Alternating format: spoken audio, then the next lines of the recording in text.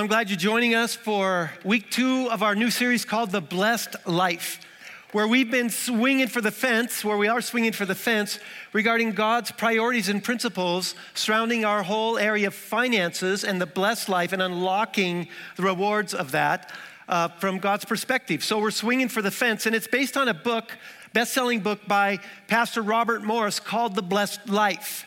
And I hope that you'll get that book. It's available in the Crossroads bookstore. Get in a group. This is a very important series for us, and it's been amazing so far. And as our team thought about where this particular message fits on Mother's Day weekend, we thought, you know what? There's nothing better.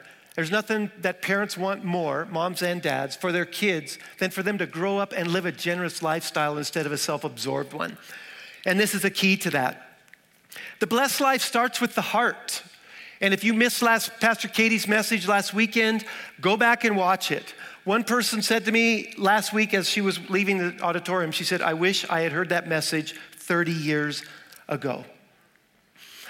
Well, when I was in school, there would be occasionally, I'd come into class and I'd sit down, I'd get out my notebook, get out my books, get my notebook all ready to take notes, and I look around and nobody else in class had their books out. Their desks were clean, and all they had was a pencil. And the sense of dread began to well up in the bottom pit of my stomach, and I began to whisper to my friends, is there a test? A test? Is there a test? I didn't know there was a test. I'd even forgotten to pray the student test prayer the night before. You know that prayer? Now I lay me down to study. I pray thee, Lord, I won't go nutty. If I should die before I wake, that's one less test I'll have to take. Well, there's a test in the Bible, and it happens every time we get a paycheck. How many of you get a paycheck, say, once a month? All right? Yeah. How many of you get paid twice a month? How many of you get paid by the job? Yeah. How many of you I don't get a paycheck? Yeah, right. Well, every time we get a paycheck, there's a test. And here's the test. It's a test of our heart. Who am I going to thank with the first part of this income? Who am I going to honor? How am I going to thank? Who am I going to worship? Who has ultimate priority in my life regarding my income? Some people thank Visa first. They pay Visa first. Some people thank their mortgage company or their cell phone company first. Well, that's fine, but here's the deal. Visa and your mortgage company, they do not have the power to bless your finances. God does. And that's what we're going to look at today. So open your Bible or your device, take out your program notes. We're going to look at some of the Bible today. And the first verse is in Malachi 3:6, where God says, I, the Lord, do not change. So you, the descendants of Jacob, are not destroyed. God's saying, my posture towards you people has always been one of love. That's why you continue to survive. I don't change. That doesn't change no matter what you do. Verse 7, he goes on, ever since the time of your ancestors, you have turned away from my decrees and have not kept them. Some translations use the word ordinances instead of decrees. An ordinance is an ordinary way of behaving for God's people, an ordinary behavior. And God says you have a long track record of disregarding ordinary behavior that God hopes and expects from people. And then he goes on a little longer. Return to me, God says, and I will return to you. But you ask, how are we to return? God responds, will a mere mortal rob God? Yet you rob me. But you ask, how are we robbing you? God responds, in tithes and offerings. You're under a curse, your whole nation, because you're robbing me.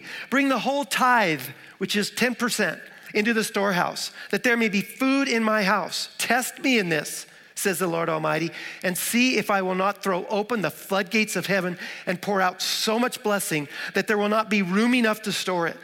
I will prevent pests from devouring your crops, and the vines in your fields will not drop their fruit before it's ripe, says the Lord Almighty. Then all the nations will call you blessed, for yours will be a delightful land, says the Lord Almighty. The loving God says, who doesn't change, says, you've gone away.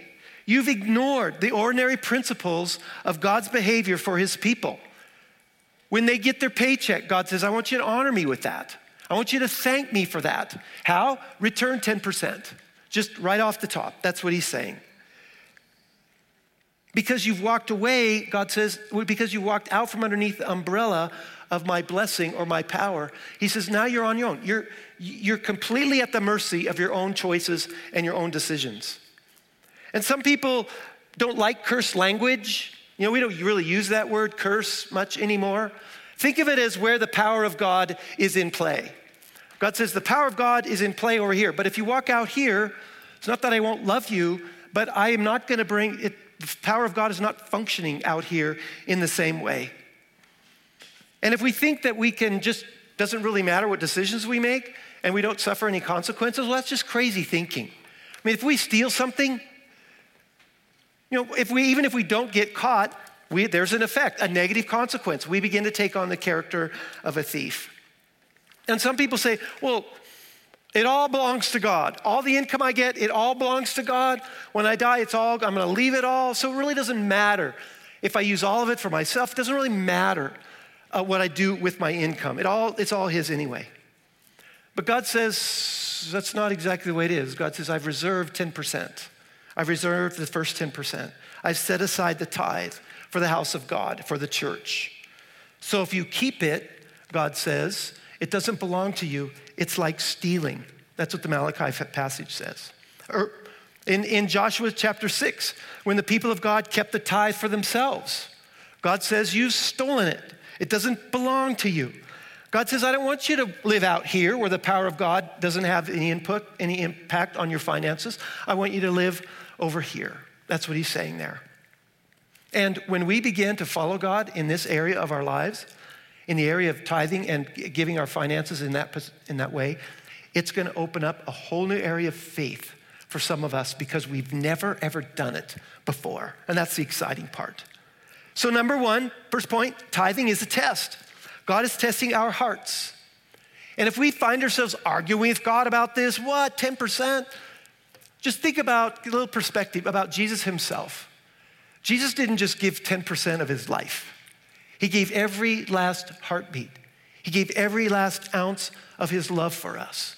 And so if we find ourselves arguing with God about returning a mere 10%, that's just crazy thinking as well. But it's a test. It is a test. And sometimes people ask, well, why 10%? Why that percentage? A tithe means a 10th part. Well, a couple reasons. One, from God's perspective, it's fair to everybody. No matter what you make, it's a percentage. And the second thing is it's small enough everybody can do it, but it's big enough that we have to adjust our lives in order to keep God that priority. God says, I want to change your heart. I want to be considered. I want my priorities to be in your life. So every time you spend money, especially on major purchases, 10% has to be taken into account. It's a great system. The other thing in the Bible is whenever their number is used over and over and over again, the same number, there's a symbolic meaning behind it. And 10 is the same. So I'm going to ask you a series of questions, and I want you to answer out loud real boldly, all right, with the answer all together. Okay, the first one's kind of a softball. Here's the question. The number of commandments that God gave Moses was? 10. Wow, that's good. You got it, 10. All right, the next one, I'll raise the ante. How many plagues were there in Egypt? 10. That's good. A little softer. That's good. I could have asked the question, how many times did God test Pharaoh's heart? Right, so these are all tests. Next one, I don't know if you know the answer to this or not, but it's kind of tough. It's in Numbers 14. How many times did God test Israel in the wilderness? 10. Yeah, that's good. It's in Numbers 14, but it's 10. I think you're catching on. How many times were Jacob's wages changed? Good. God is testing his heart. How many days was Daniel tested? How many virgins were tested in Matthew 25? How many days of testing are mentioned in Revelation? How many disciples were there? Just testing you. There were 12 disciples. Tithing is a test, but it's a two-way test. God says, whenever I give you income, there's a test involved for you. He says, but you can test me on this. God says, you test me. You return the 10%, God says. Now you can test me. And in fact, the word test, it's the only time in the Malachi passage that God says we can ever test him, is in this area. And the word test sometimes is translated prove, which is the way you test a metal. You test gold to prove if it's pure, if it has integrity. And God is saying, you can test me. See if I have integrity. See if I keep my word. See if I keep my promises. See if I'm worthy. And here's the question we're asking throughout the Blessed Life series, and something that we need to wrestle with really our whole life. And here's the question. Would I rather live with 90% of what God says he's going to bless and the power of God is going to be at work, or do I want to live on 100% that God says you're on your own? That's the question. And every time we get a paycheck, we answer that question. And I hear people say things like this. Well, that tithing thing, that's an Old Testament idea that was back then. God had different standards for his people back then. Some people call it was those people were under the law. But since Jesus came, he's taken us out from underneath the law, and therefore we don't have to do any of the things that God said were under the law. Well, actually, the idea of tithing came into play way before the law was ever formalized by God with Moses. I'm going to show you that in a minute. And it's also a New Testament idea, which I'll get to as well. But I don't understand the logic of that. Just because God says, hey, you should do these things or not do these things in the Old Testament, since the time of Jesus, it's like, oh, we're free from all of that? Well, follow me on this. One of the 10 commandments is you shouldn't commit adultery. So does that mean because we're under grace now, we can do that? Or this one, don't murder. Now, nobody's going to say, since the time of Jesus, murdering is okay. I mean, that's crazy thinking. It's crazy. Just because something over there, God says don't do that, doesn't necessarily mean because Jesus has come that now we can do all of that. Let me give you a real practical illustration. Katie, can I have your wallet? Your wallet. Yeah, just pull it out of your purse there, bring it up here. Let me have it. Thank you. It's kind of cool. Little hearts. Your name's even engraved on it. Kate. Kate Spade, it says right here. Is that your maiden name? Spade? Well, Katie just loaned this to me, but, this is cool. But I'm just going to keep it. You know? God says don't steal, but hey, it's New Testament. I'm under Jesus, I'm under grace. Is that okay if I keep her wallet? No, that's crazy thinking. So I'm going to give it back to her, at least most of it. There's no money. So I asked to borrow your wallet and you take all the money out before the service. We need to talk. So point 1, tithing is a test. And every time we get a paycheck, we take it. Point 2, tithing is biblical. Comes out of the Bible. A lot of people don't tithe. They don't. It's just not a part of their lives. And you're not a bad person if you don't tithe. It doesn't mean you're flippantly rebellious against God necessarily. But a lot of people don't understand the seriousness that God has about that. It's really a solid biblical principle, something that God actually wants us to do. They view it as more of a suggestion. Maybe think about doing this. In Genesis, there's a story about a time when Abram was returning from a successful battle with a boatload of war booty. And he meets up with this king, Melchizedek, out in the middle of nowhere. And this is what Abraham does in chapter 14, verse 20. It says, and Abram gave him what? 1/10 of everything. This is 500 years before Moses and the law, before God says this is what here. It's like Abraham had this sense of, how do I thank God for all of this income? And I'm going to return 10% to God. And this King Melchizedek in the Old Testament is kind of a mysterious figure. The writer of Hebrews talks about him and refers to him as the king of righteousness, or a king that kind of came out of nowhere. In fact, some people think, scholars believe, that this King Melchizedek is actually an Old Testament appearance of the Messiah, the Christ. Because the Hebrew says he doesn't have a mom, he doesn't have a dad, he doesn't ever really die, he just goes on. And so what Abraham says is, here's this figure of God that appears in his path, and he automatically just gives him 10%. In Genesis 28, Abram's grandson, Jacob, vows to give God 10% of everything that God gives him. That's about 400 years before Moses. Then in Leviticus 27:30, God explicitly lays it out for Moses. He says, a tithe of everything from the land, whether grain from the soil or fruit from the trees, what? Belongs to the Lord. It's holy to the Lord. And the word holy, sometimes we think of that as a stained glass word, but it simply means set apart. It's special in that sense. And so God says, whenever you get a paycheck, the first 10% is set apart. It belongs to God. In one sense, it never really even belonged to us in the first place. So tithing, scripturally speaking, is not giving. It's just returning to God what God says, I want you to reserve this part for me. That's what he says. And then this wonderful thing happens in Deuteronomy 26.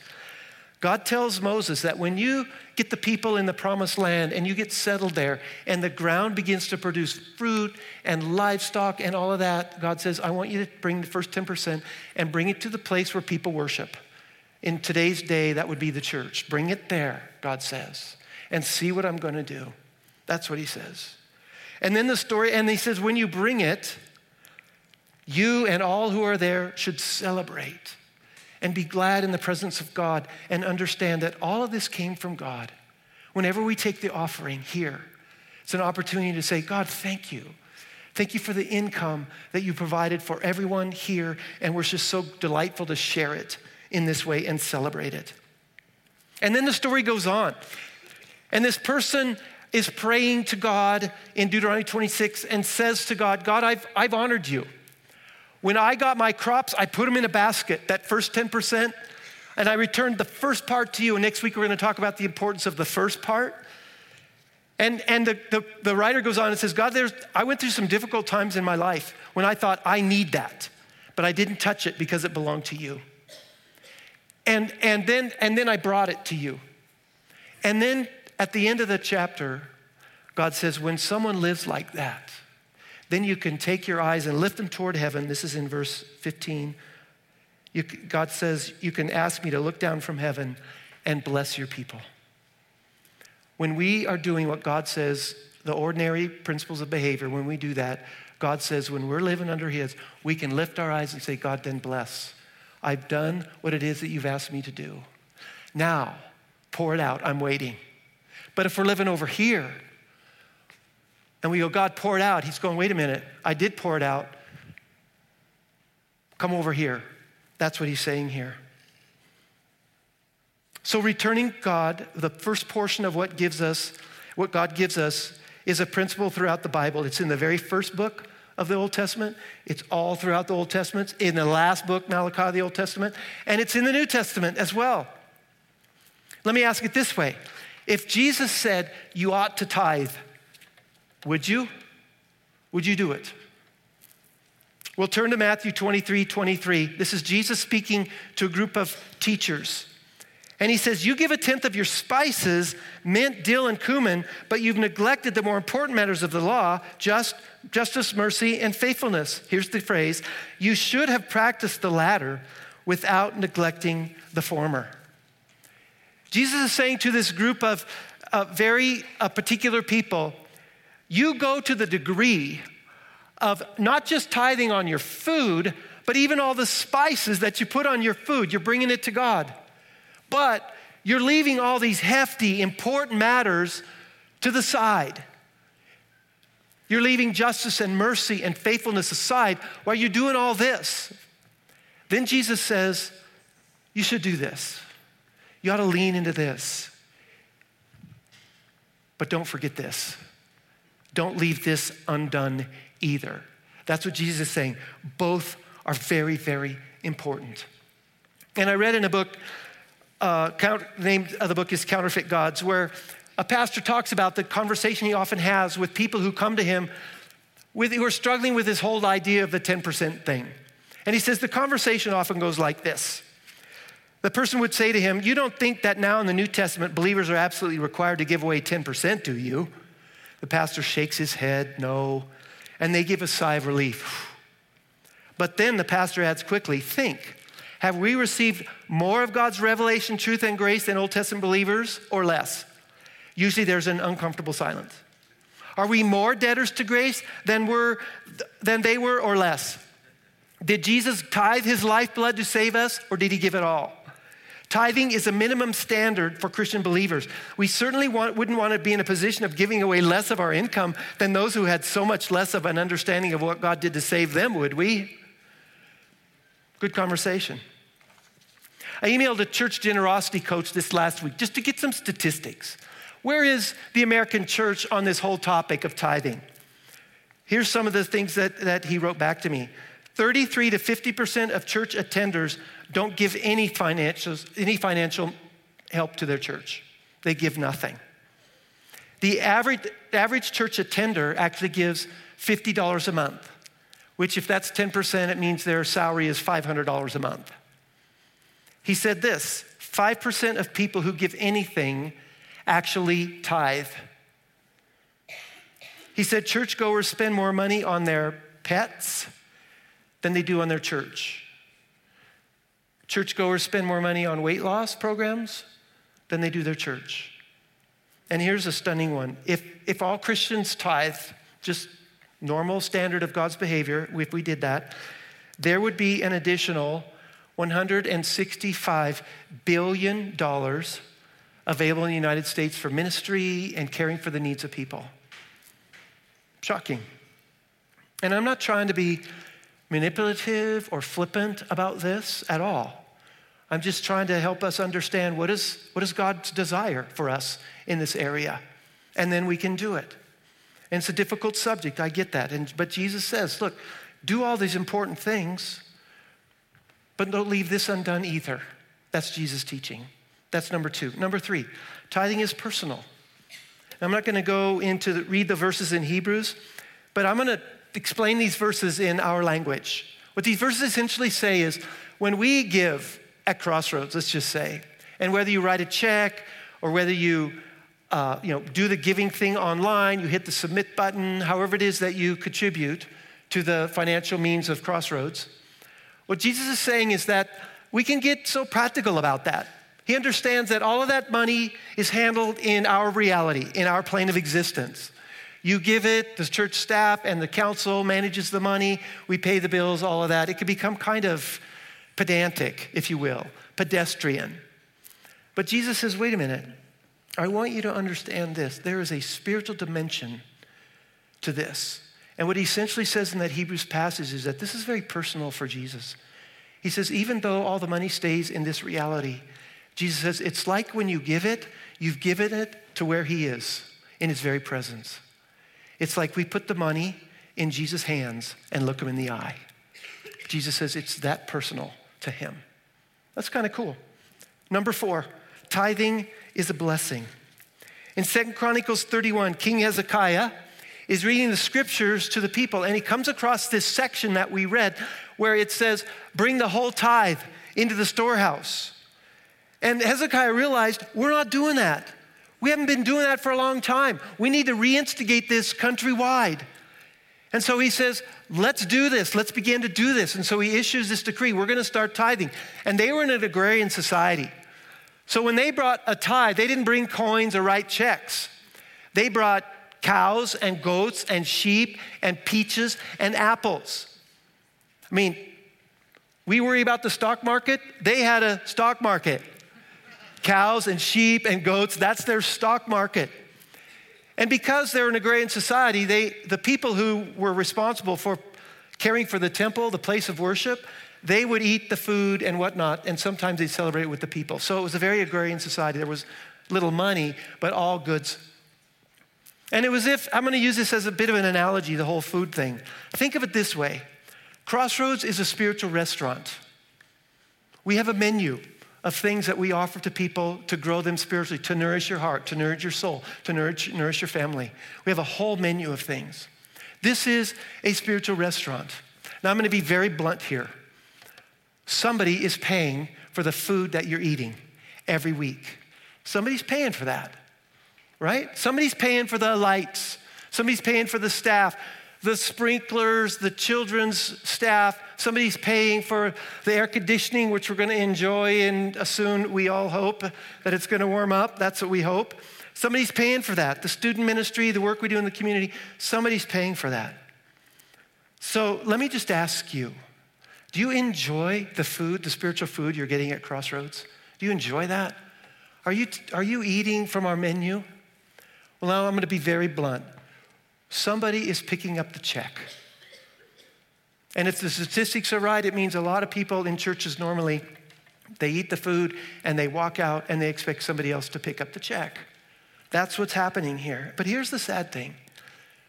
It's not about the church needs your money, although the church does. It's more about what's going on in your life. It's a spiritual issue where God is saying, I want access to your finances. I want to bless. I want to bring my power to bear in the area of your money. And he says, here's what I expect from you. You begin to do that 10% thing, and God says, now look, now watch what I'm going to do in this whole area.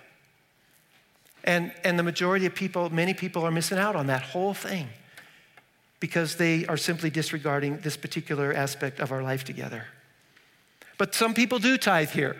Some people are going, you know what? I learned this, I do tithe, and I'm going to invite a friend of ours, Matt Hickman, to come up. Just had his baby dedicated just a little bit ago. And he's going to talk about how important this has been for him and his family. So let's welcome Matt. Thank you, Dennis. Good morning, Crossroads.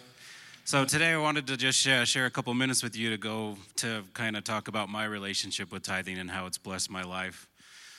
So first off, for starters, at a very young age, my parents were very practicing Christians, and they talked about tithing a lot with all of us kids. And they just let us know that it was something that they practiced and something that they believed in. So from a very young age, I had this, strong testimony of it, even though I hadn't yet practiced it, but I had an understanding of what it was and what my parents were doing. And I remember when I became a teenager and I got my first job, I remember my mom just kind of quietly saying to me when I first got my paycheck, she's like, okay, now you could pay tithing on that. And it was just this, I knew that she took it seriously, and I knew she expected of me too. So through all my teenage years, I paid tithing and into my 20s. And one thing I always noticed was that I always had enough for what I needed. Sometimes it wasn't much, but I always at least had enough for the necessities of my life. Fast forward to my later 20s, and I went through a difficult time. I had kind of a crisis of faith. I didn't really know. I didn't know what kind of church I was going to go to anymore. I was looking, and I was reevaluating my relationship with God. And I remember one day a coworker invited me to come here to Crossroads, and I was open to it. I wanted to see what it was like here. And I remember listening. I just remember that it impacted me, that I was always glad I came. I always found the messages uplifting and positive, and it was what I needed. And I almost had this kind of like new kind of view of God as so much more loving than I even grew up with, and it was transforming in my life. So being at a new church, I wasn't sure about tithing. It's a very trust relationship when you come to a new church, and you're not sure about it, but it can start small, and the trust can grow. So after coming here for about a year, I remember there was a message, and it just said, and they were talking about tithing. They said, if you can't do 10%, or if 10% is too much to ask, you can start with 1%. You can start with 2%. You can move up to 5%. You can move up to 10%. And I thought, okay, that's what I'm going to try. It was a relatable message, and I thought, that's what I'm going to do. So I remember starting small, giving a little bit, and as I got comfortable, I gave a little bit more, and eventually I got to 5%. Within a year, I got up to 10%. And I was paying a full tithe here at Crossroads. And I just want to share with you some of the blessings that I witnessed personally in my life, and it has a lot to do with my 3 boys that are here today. When my first son was born, I was very worried, as most parents will, about buying a crib, getting a stroller, buying the diapers, getting the whole nursery set up, and the clothing and everything. And I was very worried. And what happened was through my wife and I paying a full tithe, when my first son was born, I actually got a raise at work. And it was just enough to kind of put me at ease a little bit, and we were able to meet all of our expenses and then some. Well, fast forward a couple years, and we had my second son, Devin, who's 5 now. And I remember being born and thinking, okay, more kids, all right, more mouths to feed, more clothes, more diapers again, and everything. And of course, my wife and I continued to pay a full tithe. And after 2 weeks after my second son was born, my wife came to me and she said, you know what, I don't think I'm going to work anymore. I can't do this and take care of the 2 kids. And I remember it was just very sobering, thinking, oh my gosh, we're going to go from 2 incomes down to 1. We're not going to have as much money as we did before. but we did trust God, and we went through it, not really knowing, not seeing the beginning from the end, which was very hard for me because I tend to want to be able to see all the steps. But I had to kind of step out into that faith, not knowing what was going to happen. And sure enough, everything was fine. We were able to cover all of our bills. The mortgage was paid. The utilities were paid. And we even had a little bit left over to go on a vacation once a year. So that was really nice. Fast forward a couple more years, and we have our third son. And my company was going through some changes. And they were growing and whatnot. And so I ended up getting a promotion the year that my wife was pregnant.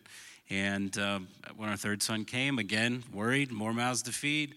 We may need a bigger house at this point, maybe a bigger car, but everything's worked out. We continue to pay our tithing, and it is scary.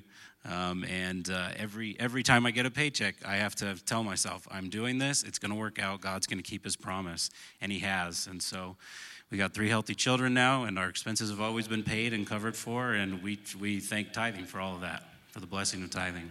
So thank you for letting me share today. Thank you. Thanks, Matt. Thank you. Thank you. So let me say something, just get this real clear. This could change your life. It can change your history. It could change the legacy of your family. You know, Matt learned it from his family growing up. I learned it in the same kind of family. Can you imagine the impact that it's going to have for all of us on our kids and grandkids if we do this now and begin to transfer that value and that blessing on to our extended family? It can change your marriage. It can change your sense of connectedness to God. It could change your conscience when it comes time to, when you get your paycheck. It can increase the compassion in our hearts. This is, as we say, it's the key to unlocking the rewards that God has for generous living. I've been in ministry for 40 years, and there's always 2 stories that people get around this topic. And here's the first one. It's Matt's. I've done it.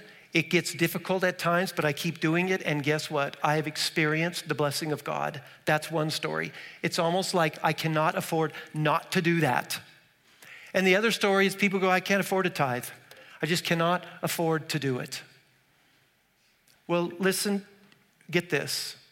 You cannot afford to tithe until you begin tithing. That's what God says. Begin it. Just start. Just do it. God says, then look and see what I will do. Trust God. That's what he's saying. Listen to me. Do that. I want to finish up with one final illustration. I've asked some people to help me with this. So Isaac, would you come up? Mark, would you come up? Sueli, would you come up right here? And I've asked them to help me with this illustration. Let's say that I'm a business person and I'm going off on a long trip. And I want to provide for my wife, Barbara. That's right. I want to provide for my wife, Barbara, while I'm gone. So here's my arrangement. Yeah, you can move over here right to the middle, right over here. There you go. So here's my arrangement. I am going to give $10,000 to Sue, $10,000, this is monthly income, to Mark, and $10,000 a month to Isaac. And here's how I'm going to provide for my wife. I want to provide for my wife through these people. So my arrangement is each of them will send my wife a $1,000 check, 10% of what I'm giving them every month to support my wife. All right, so they get $9,000 a month and my wife gets $3,000. I don't know about that. Anyway, and I'm saying you can do whatever you want with the 90%. Every month I want you to take 10% right off the top of what I give you and send it to take care of my wife. All right, that was the agreement. So I go off, I'm gone for 2 months, 3 months or so, and I'm calling my wife all through that. About 3 months in, I decide I'm going to check in about how her income's coming in. So I ask her, Barbara, how is Sue doing? How's Sueli doing on the payments? And she goes, Sueli is like clockwork. The first of every month, I get a check for $1,000 every month. I said, well, how's Mark doing? She said, Mark, unbelievable. He sends me a check for $2,000 every month. I said, that wasn't my agreement. He said, I don't know what's going on with Mark. I actually want to talk to him. I go, man, that's awesome. Thank you for providing for my wife. And then I ask her, how's Isaac doing? Deep sigh. Well, let me talk about Isaac. The first month he sent $700. The second month he sent $400. And the third month he sent nothing. And I said, well, maybe I need to talk to Isaac. So I call him up. I go, hey, Isaac, what was our agreement? Well, yeah, what's the deal? He said, well, I didn't really think it was a hard and fast agreement. You know, I thought it was kind of a suggestion that it doesn't really matter what I do with that 10%. Like the first month, these kids came by doing a fundraiser at school. I bought 47 dozen cookies from them. That was the 300. And the next month, there was the United Way, and I had to give to that. And I thought, God, you don't really care about where it goes as long as I give it. So I gave. And then my car broke down. And of course, you don't expect me to go without a car. So I paid for the repair bill on my car. And then last month, I really don't know what happened to the $1,000. It just kind of got absorbed in the family budget. So how am I to think about each of these people and the agreement I made with them? How am I to think about that? You guys can sit down. Thank you. But think about it this way. How especially do I feel about Isaac? About the person who I said, this is the way I've decided to provide for my wife, and you agreed to it. You said, well, I think this is a good thing. I provided you with all $10,000. You could do with 90% what you want. Just take 10% and give it to my wife. And here's what's going to happen. God's going to look at this situation and go, I can't trust this person with blessing his money. I'm going to take that and I'm going to give it to Mark and Swelly because they've proven themselves to be faithful with what I've given them. And this is a serious question before God, saying, how am I to view this? How am I to view this? In fact, there are two parables in the New Testament where Jesus says, I'm actually going to take from this person and give it to these two because they've proven they can be trusted. Now, let me raise the ante just a little bit. Jesus has gone away. He's gone away. He says, I'm going to come back someday. He says, but I want you to take care of my bride. And who's the bride of Christ in the New Testament? It's the local church. Crossroads is the bride of Christ. And Jesus says, here's how I'm going to provide for my bride. Everybody who eats at the restaurant of Crossroads, just take 10% because I want my bride to be well provided for. Well provided for. And so here's the question. Whenever we get a paycheck, there's a test. There's a test. And here's the deal. Will we pass it? Will we pass the test? So I want you to just bow your heads for a second. I want to talk for just a moment. Give you some time. Just here at the end of the service to come before God and say, God, what are you saying to me through this message today? Maybe you've never heard anything like this before. Maybe you've never really thought about this in this way, never had this kind of teaching straightforward and honest and open. And I just ask you to come before God and say, God, what do you want me to do with this? What do you want me to do? There's no condemnation. There's no judgment here. But I do pray that there's some conviction. And the conviction is to say to God, God, I want to start doing this. I want to test you. I'm not going to give to get, but I'm going to give to see what you will do because I want to draw closer to you. I want to begin to grow my faith in this area of my life. You might have to change your lifestyle, sell some stuff to be able to do it, cut back, cancel some things. God says, trust me. I can provide for you in ways you know nothing about right now. So God, I pray that we do this all throughout this series. All of us will take steps of faith and step out and go, I trust you in this area of my life. In Jesus' name, amen.